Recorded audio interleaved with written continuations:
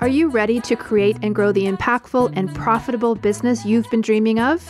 It's all possible. A bigger audience, more impact, and a new revenue stream. We'll show you how. I'm Jenny Barcelos. And I'm Sandy Connery. And this is the Soulful MBA Podcast.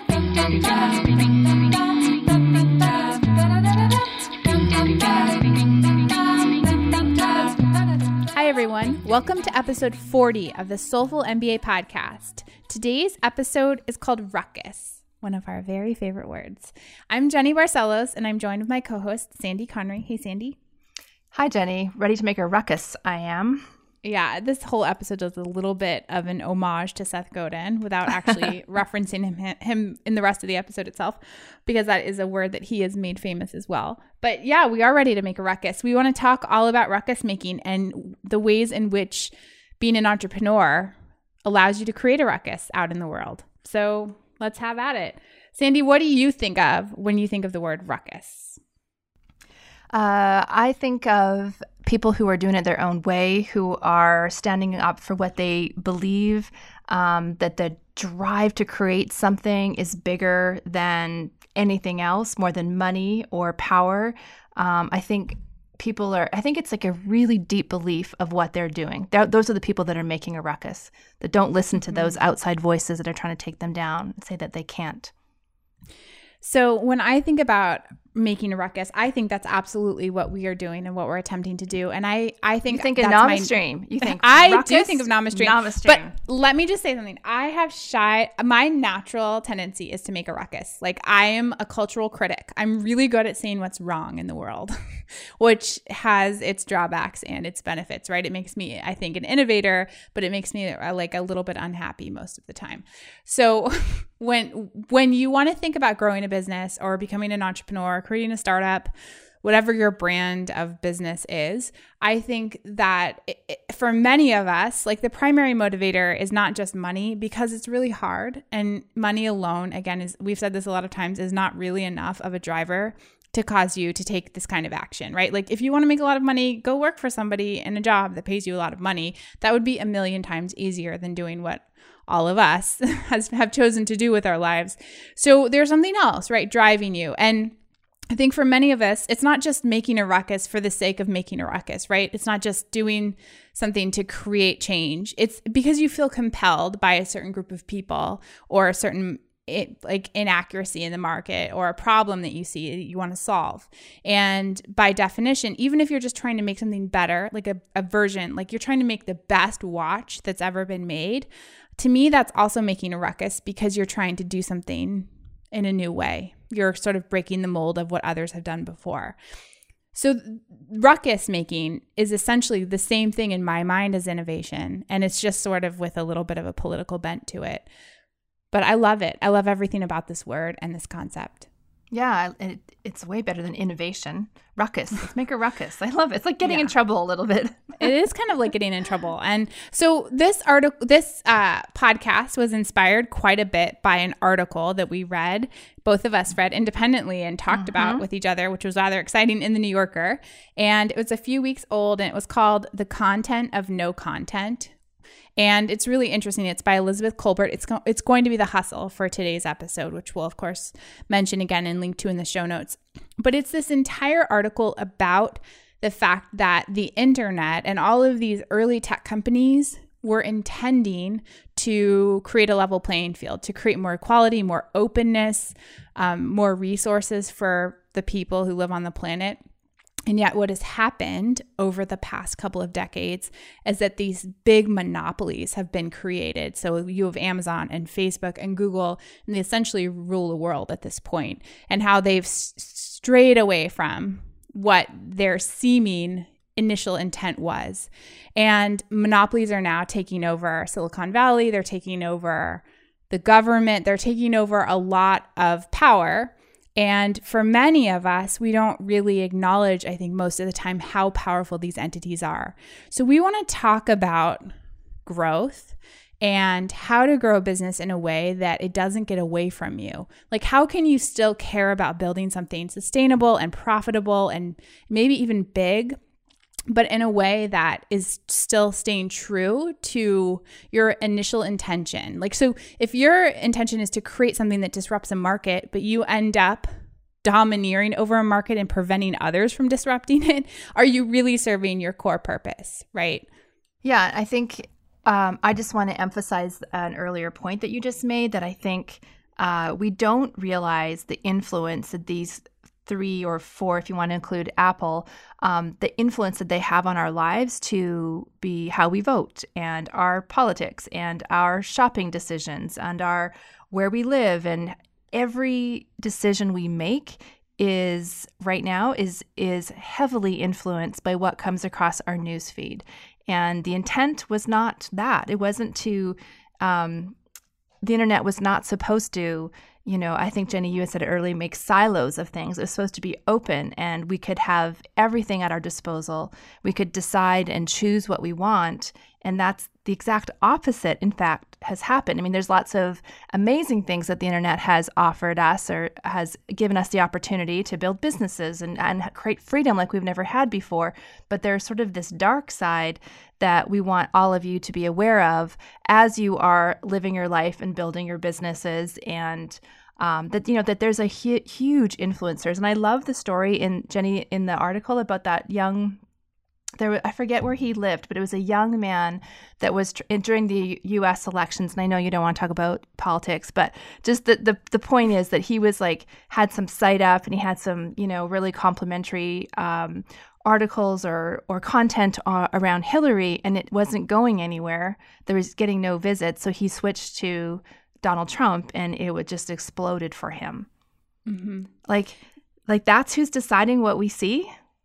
Yeah, no, I mean, so this just harkens back to the idea of the filter bubble. And so we've floated this concept around in previous podcast episodes.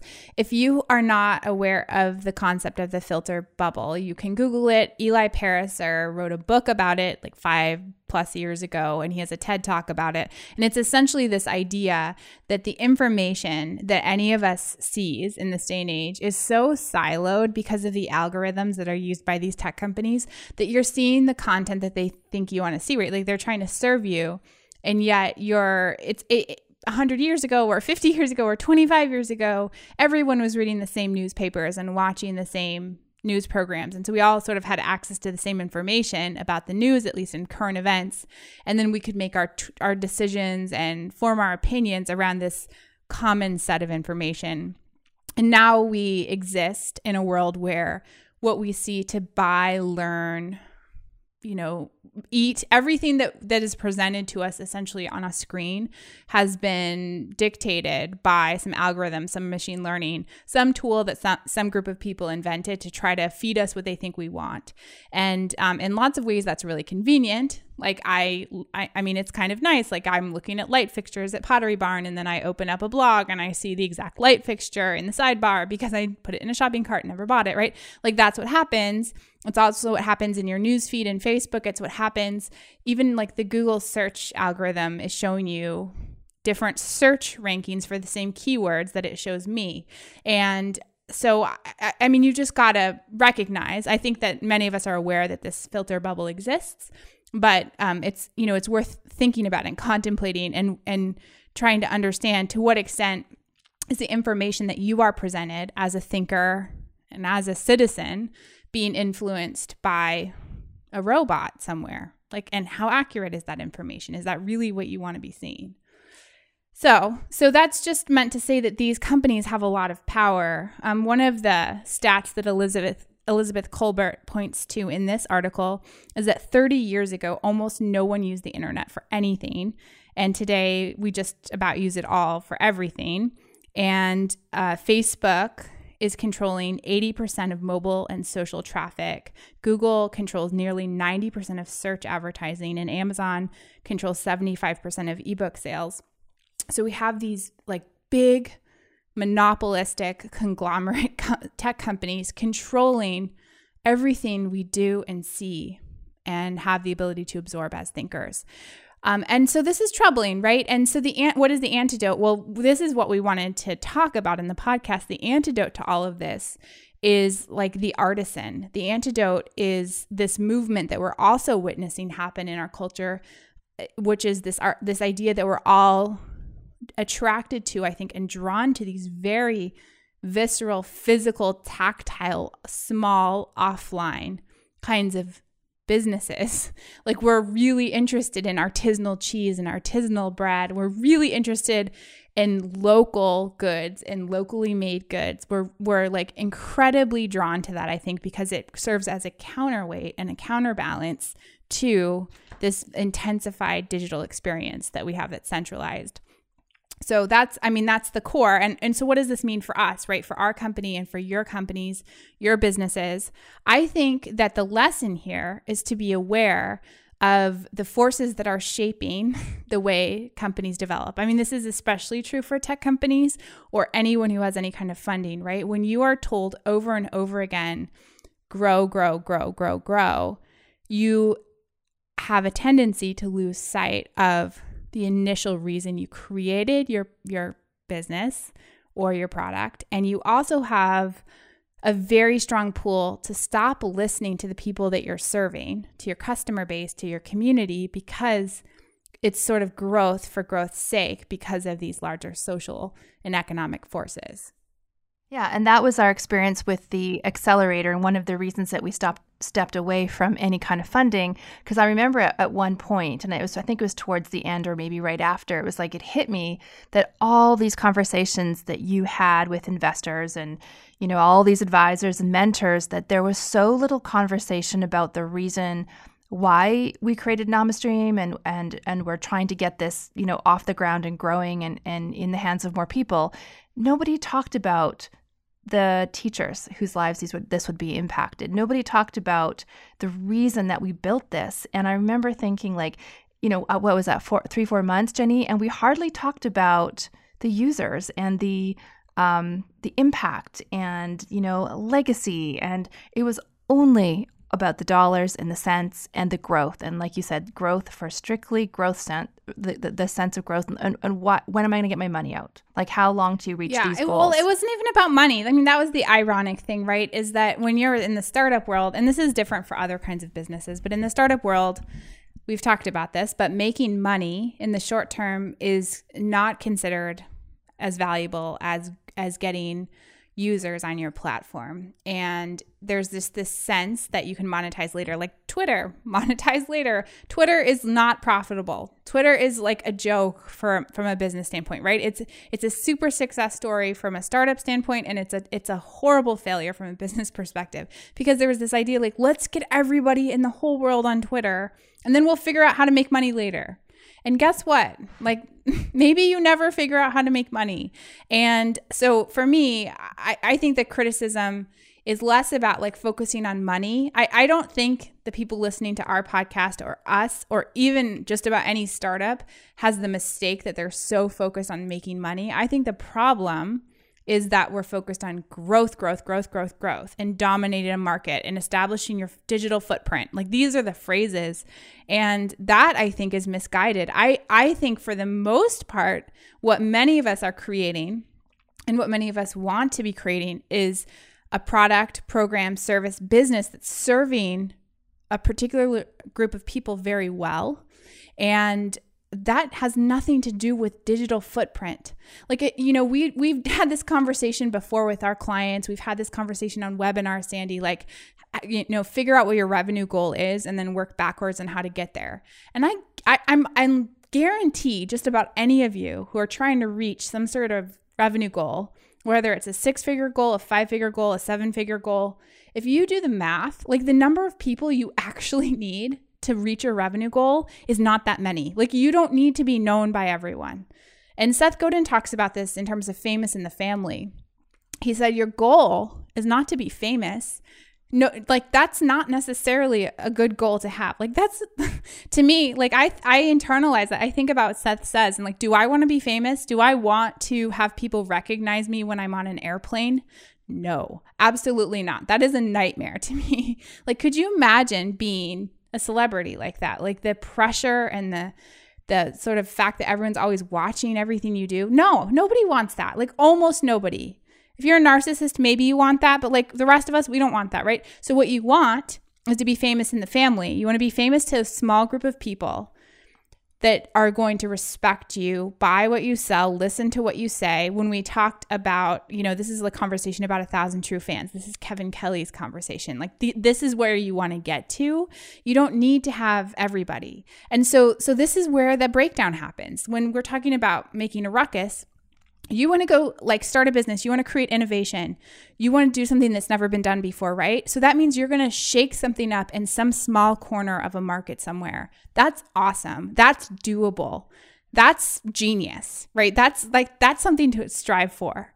Now, the breakdown happens when somehow that initial beautiful goal that you have gets twisted by the market, by the internet, by misguided business coaches, by investors into thinking that you need to somehow like own a market. Like most of us should not own a market. We don't need more giant companies telling folks what to do or deciding what gets built or what gets made or how it gets distributed. What we want is for you to create something meaningful to a small enough group of people that serves you and your team well. And you can make a great living and you can build a legacy, right? And you have something that people are willing to pay for. And that is not how most people would define ruckus, but that's what we're saying is a ruckus. It is a ruckus. That's where innovation happens. Innovation happens with like that local farmer doing something differently. It's really interesting to think back to the roots and the history of the local food movement and how that came about in the farms and restaurants, like the farm to table movement that's taken place in North America. It's fascinating to think about that. Like that didn't happen from some top-down structured, planned event, right? Whole Foods didn't plan that, which is now Amazon. That was a local farmer and chef in New York, right, in upstate New York that did that. And that's sort of the I wish I could think of his name and I can't right now, but that's the genesis of that entire movement. And it's both an economic movement and a social movement. And I think that is where the magic happens, right? And so how can you create something that is so beautiful and meaningful to you and to a small group of people that you serve, that you can build a stellar business out of it, and you can build a stellar life for yourself around that business by serving people well and doing good work. And this is like, just imagine the world we could create if all of us took that on. Yeah. Right? Like what a different place this would be. What a beautiful world well, some of us are taking it on, right? I mean, I think that's what this podcast is about. That's what this conversation is about. I think, I guess what I would love is for more folks to start to see themselves as ruckus makers. Like you having a business is a very political act. Like you putting a stake in the ground and saying, I'm starting something. I'm going to do things differently. I'm going to build this thing that never existed before.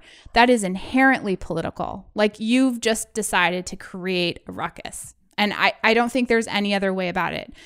If you didn't want to create a ruckus, if you wanted to sort of stay small or play small, you would be working for someone else. Like that's the fact of it. You wouldn't have made the choice to take on entrepreneurship.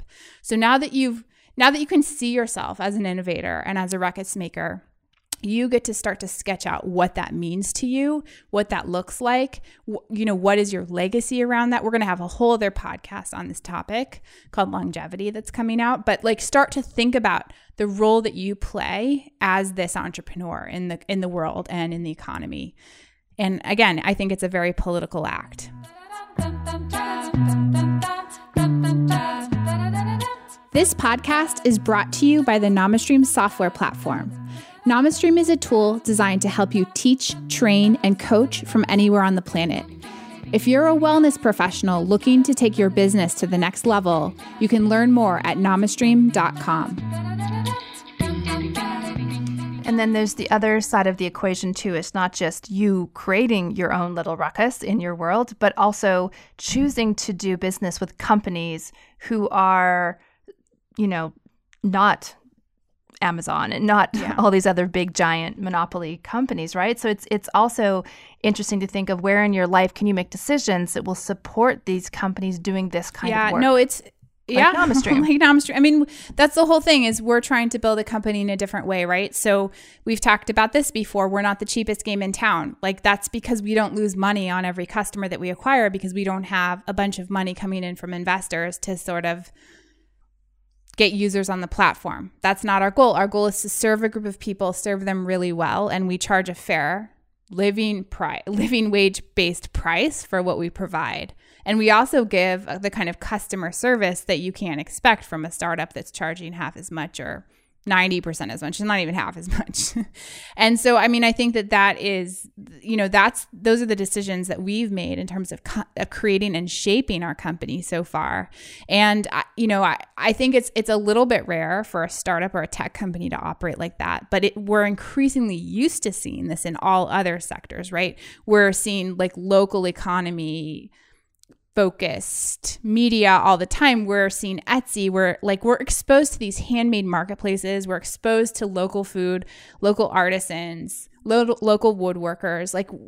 At least I am. I mean, maybe I'm sheltered. Some folks may not be around this, but I've lived in a bunch of different places, and I think everywhere I've ever lived, I've seen this exposure to these local goods and services, and we all love to support that, right? Like buy local. Because you're keeping the money in a local economy, you're helping people support their families. Like there's a lot to be good. There's a lot there to be glad about. So another really interesting thing that Elizabeth Kolbert talks about in this article is about how the internet was supposed to be a boon for artists and for artisans. And the way, and we just mentioned Etsy. So there are certain marketplaces and there's certain exposure that comes from being online. I know a lot of artists are really doing well on Pinterest, but there's something that hasn't worked. So she says the internet was supposed to eliminate the gatekeepers, the big studios and record companies that decide which movies and music get widespread distribution. But Silicon Valley was supposed to be a liberating force, the disruptive agent that shatters the grip of the sclerotic, self-perpetuating mediocrity that constitutes the American elite. And so there was this sense that we talked about and referenced earlier that the tech industry was supposed to create this amazing tool that was going to allow those of us who want to make a ruckus and want to make our art and want to be creative, want to create something and put it out in the world. The internet was supposed to enable us to put it out there without gatekeepers. But the problem has been that these tech companies that started out as these disruptive, ruckus-making forces ended up turning into the exact thing that they were trying to disrupt.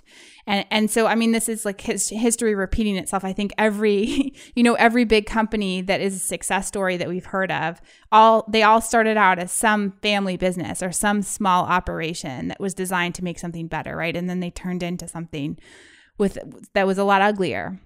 And part of that's because regulation didn't exist to prevent that from happening. And part of it is just because the way our economic structure has been created, it perpetuates the growth for growth's sake. I mean, that is essentially, that's the way our economy works.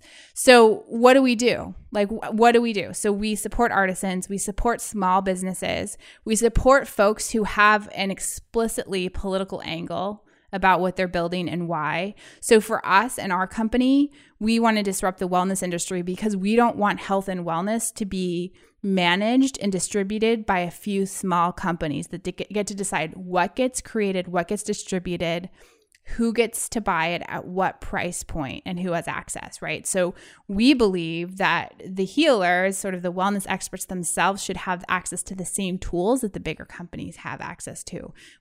So to me, that's very political. I don't want to not be able to work with a certain yoga teacher or a certain wellness coach, certain nutritionist or a naturopath because they're not in my local community. And I also don't want to have to only work with the healthcare providers that my health insurance says are permitted, right? Because those are often not the people I want to have serving my body. and they don't necessarily have the same beliefs around wellness that I have, right? So we've created a platform that allows the kinds of people to operate on it that we actually want to be served by. And so for us, it's a very self-serving business. I benefit from it on the user side, but I also see the market opportunity for this. And I don't know. I mean, that's our angle. And so to me, that is all about making a ruckus, Sandy. I bet that there are a few people out there listening going, oh my God, I never thought of it like that. I'm sure there are, because we don't talk about it a lot because it's a little bit political. But you know what? Yeah. Podcast is where the politics gets to come out. We are liberating ourselves. The summer has been about liberation. So we're going to just put it all out there. No, I love it. I love it all. All right. You ready for Joy and Hustle?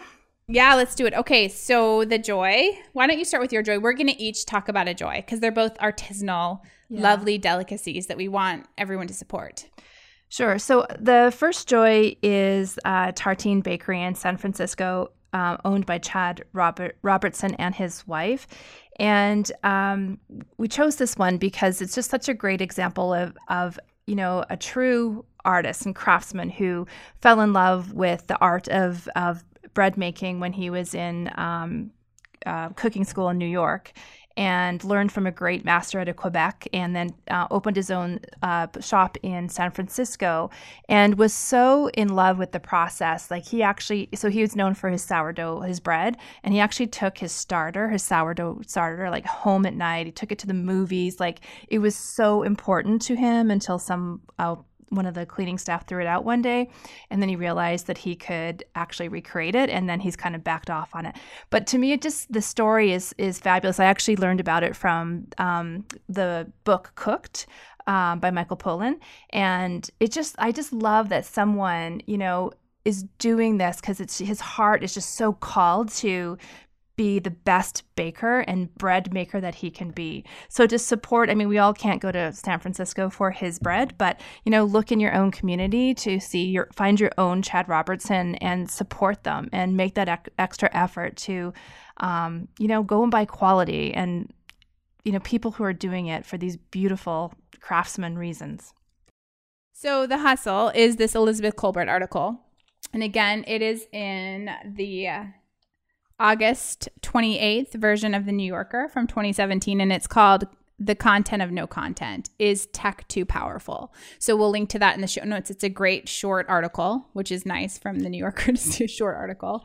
And I think it has a really lovely ending, which I'm going to spoil for you now, where it talks about the whole, so what do you do with these tech giants now controlling our economy, and how do you get around it, right? You buy artisanal stuff, and they're using artisanal cheese in this article as the example.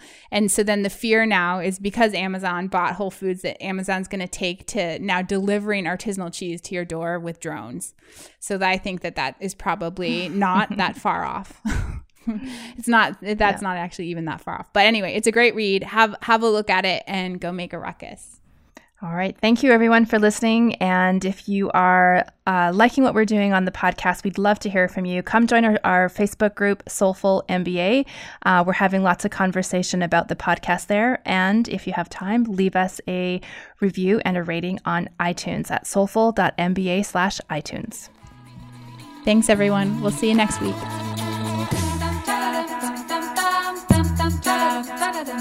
Soulful MBA is not just the name of our podcast, it's also the name of our premium business course and community.